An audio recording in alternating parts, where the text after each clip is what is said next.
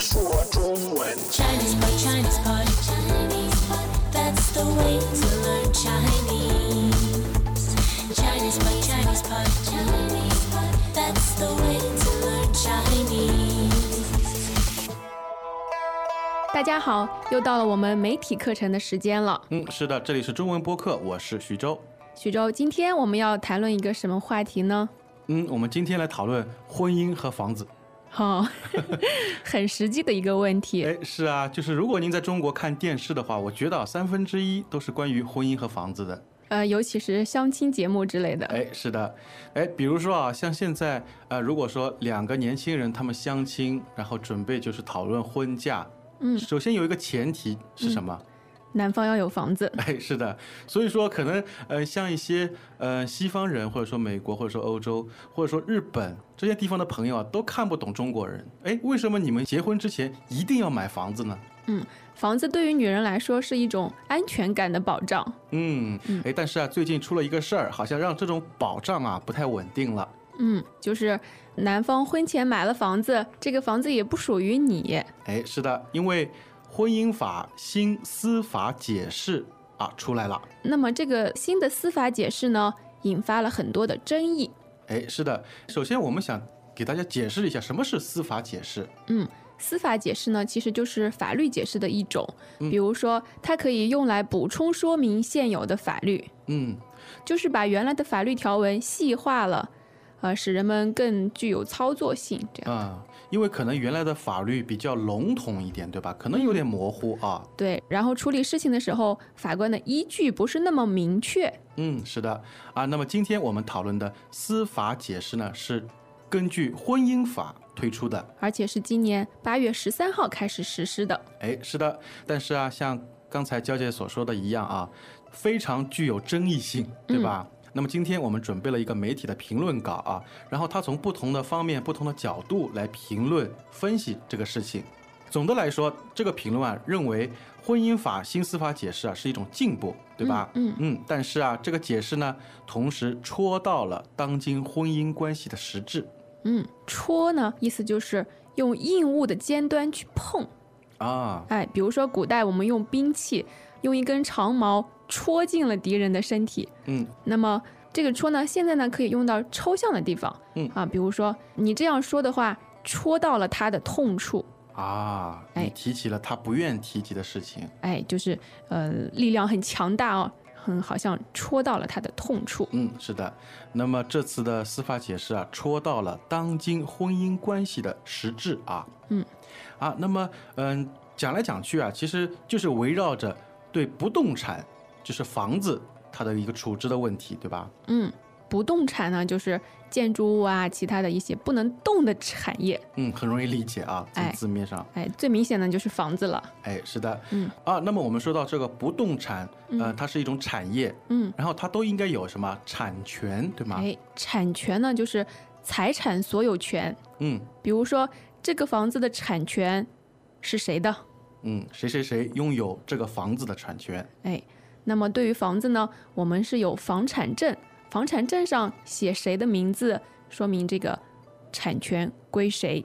我想每一本房产证之后都有一个非常复杂的故事好的，那么这次这个新的司法解释出来以后很多的女性认为不公平。那么究竟这个解释到底是什么呢？那么司法解释3规定，婚前购房，房产归产权登记方所有。就是说房产证上登记了谁，这个房子就属于谁也就是说房产证上面没有你的名字，就没有你的产权了。这是婚前购房是这样的。那么婚后父母为子女购房，房产应认定为夫妻一方的个人财产。比如说虽然你们结婚了，但是呢这个房子是男方的父母花钱买的，那么这也属于这个男方其实简单来说就是谁出了钱，这个产权就归谁。对，并不因为你结婚了，丈夫的房产就变成了你的那么这次的新的司法解释引起了很多人的争议特别是女性她们认为不公平。那么这篇评论就认为人们认为不公平的原因其实是对司法解释存在误读误解。其实这个新闻评论人呢，他认为是公平的。如果你认为不公平呢，其实是对司法解释存在一种误读和误解。那么这里误读、误解我们知道误解它就是错误的理解，或者说一种错误的认识，对吧？误读呢，其实也是差不多的意思，就是错误的理解了。并不是说你读这个婚姻法，然后你不认识字，把字读错了其实从字面上来说，好像是这个意思啊，误读。其实它还是跟理解有关系其实和误解意思是差不多的。所以这两个词呢，也经常放在一起用。我们会看到，这是对什么什么的误读和误解。好的那么从现代婚姻观看婚姻在本质上应怎么样视为一种契约，对吧？契约呢，其实就是一种合同，一种约定，对吧？这里有一个字契，这个字什么意思呢？契就是比如说把你们的约定用书面的形式记录下来就是书面约定。就是一种书面的证明、证据一样的像合同什么就属于一种契约。对那么另外婚姻在本质上怎么样，是缔结婚姻的男女双方合意的结果，对吧？缔结呢，这个词的意思就是结合、订立。那么缔结婚姻呢，其实就是组成婚姻那缔结呢，它还可以用于别的，比如说缔结什么什么协定比如说两个国家之间缔结了合作协定之类的。缔结同盟国呀什么的那么后面还有一个合意。合意呢，其实就是当事人意见一致大家观点相同。对，你意见一致呢才能结婚，要不然结不成了，是吧？是观点相同，然后一致的去做一件什么事情。对好的那么在我们的评论当中就是其实笔者的他的一个观点其实也很明确他认为婚姻在道德范畴应强调伦理，在法律范畴应强调契约。Welcome back to another installment of Chinese Pod Trivia. And the question for you is, for what test does Chinese Pod offer preparation services for? Is it A, the polygraph, B, the colonoscopy, C, the HSK test, or D, the CAT scan? The CAT scan? Ooh, sorry, that is incorrect. The correct answer is C, the HSK test. That's right, Chinese Pod will thoroughly prepare you to pass this rigorous test of proficiency in Chinese. ChinesePod.com/HSK。范畴呢，意思其实就是领域、范围。婚姻在道德这个领域呢，应强调伦理伦理。伦理，伦呢是人与人之间的关系，理呢就是道德准则。所以呢，伦理经常跟道德放在一起用的。是的。好的。之后笔者好像对一些女性的一些婚姻和财产观有点不太认同因为他觉得现在不少的女性还抱着传统的婚姻和财产观，对吧？而且他觉得是一种不劳而获思想。就是他认为通过结婚取得另一半的财产是不劳而获的思想。是不劳而获呢，就是你没有劳动，没有付出辛劳，但却得到了。是的。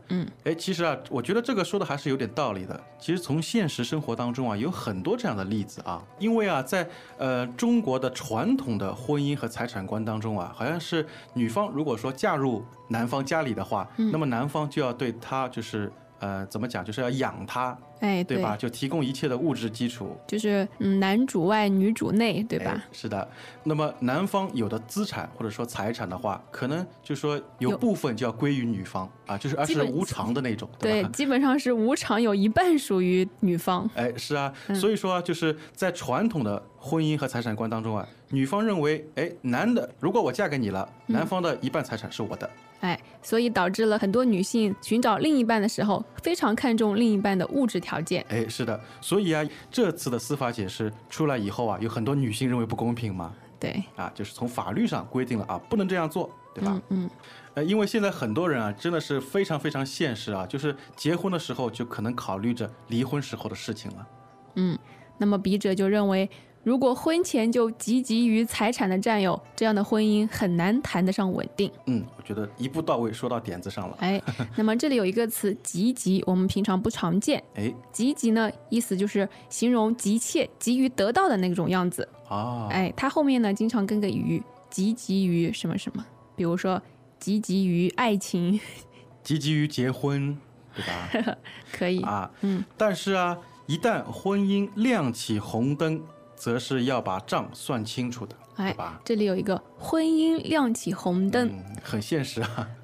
那么这个亮起红灯呢，我们就是比喻它出了什么问题比如说经常我们也会看到一些说健康亮起红灯，这个红灯其实是引用了就是在马路上的那个红绿灯，交通规则的那个红灯。那么另外啊，笔者也认为不能把财产的分割看作比离婚自由本身更重要，否则就本末倒置。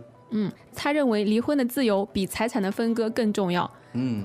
如果你觉得财产更重要的话，就是本末倒置。那么本末倒置的意思呢，就是主次轻重颠倒了。本就是根本的、关键的，末呢就是末端的、不重要的。就是一个主要的位置和次要的位置颠倒了一下。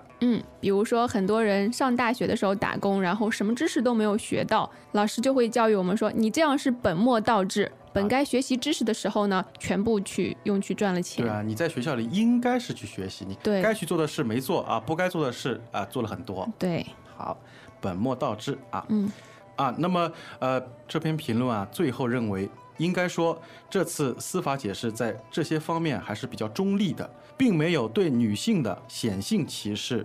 婚姻法的司法解释3为我们确立了个人财产优先的理念，有利于均衡保护婚姻双方及其父母的权益，彰显了婚姻的契约关系，因而无疑是一个前所未有的进步。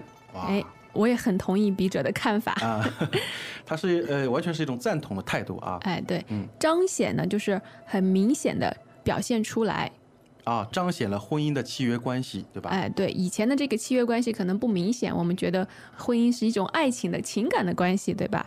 那么这一次呢，他说彰显了婚姻的契约关系，让这个契约关系变得明显。是的，原来我们认为我们是谈感情的事，我们不谈钱的事。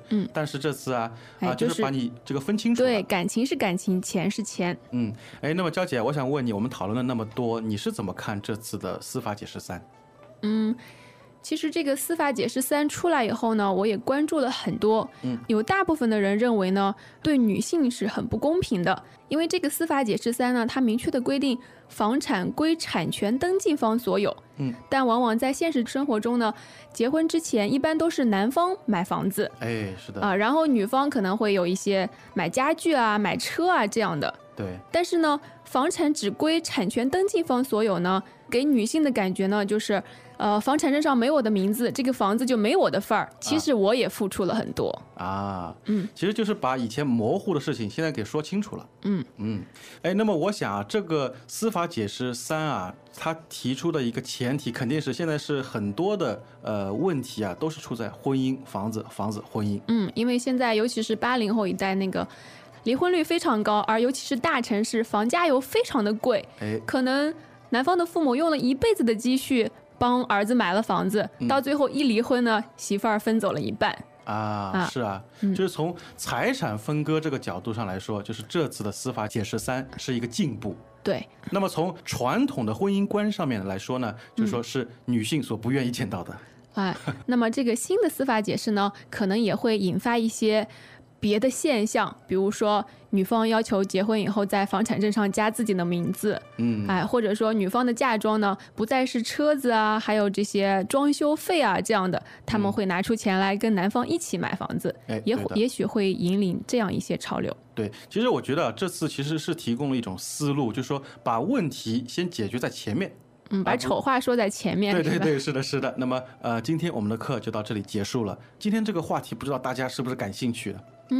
希望大家对婚姻和房子有什么看法的话，到我们的网站上积极的留言。好的，那么大家下次再见。再见。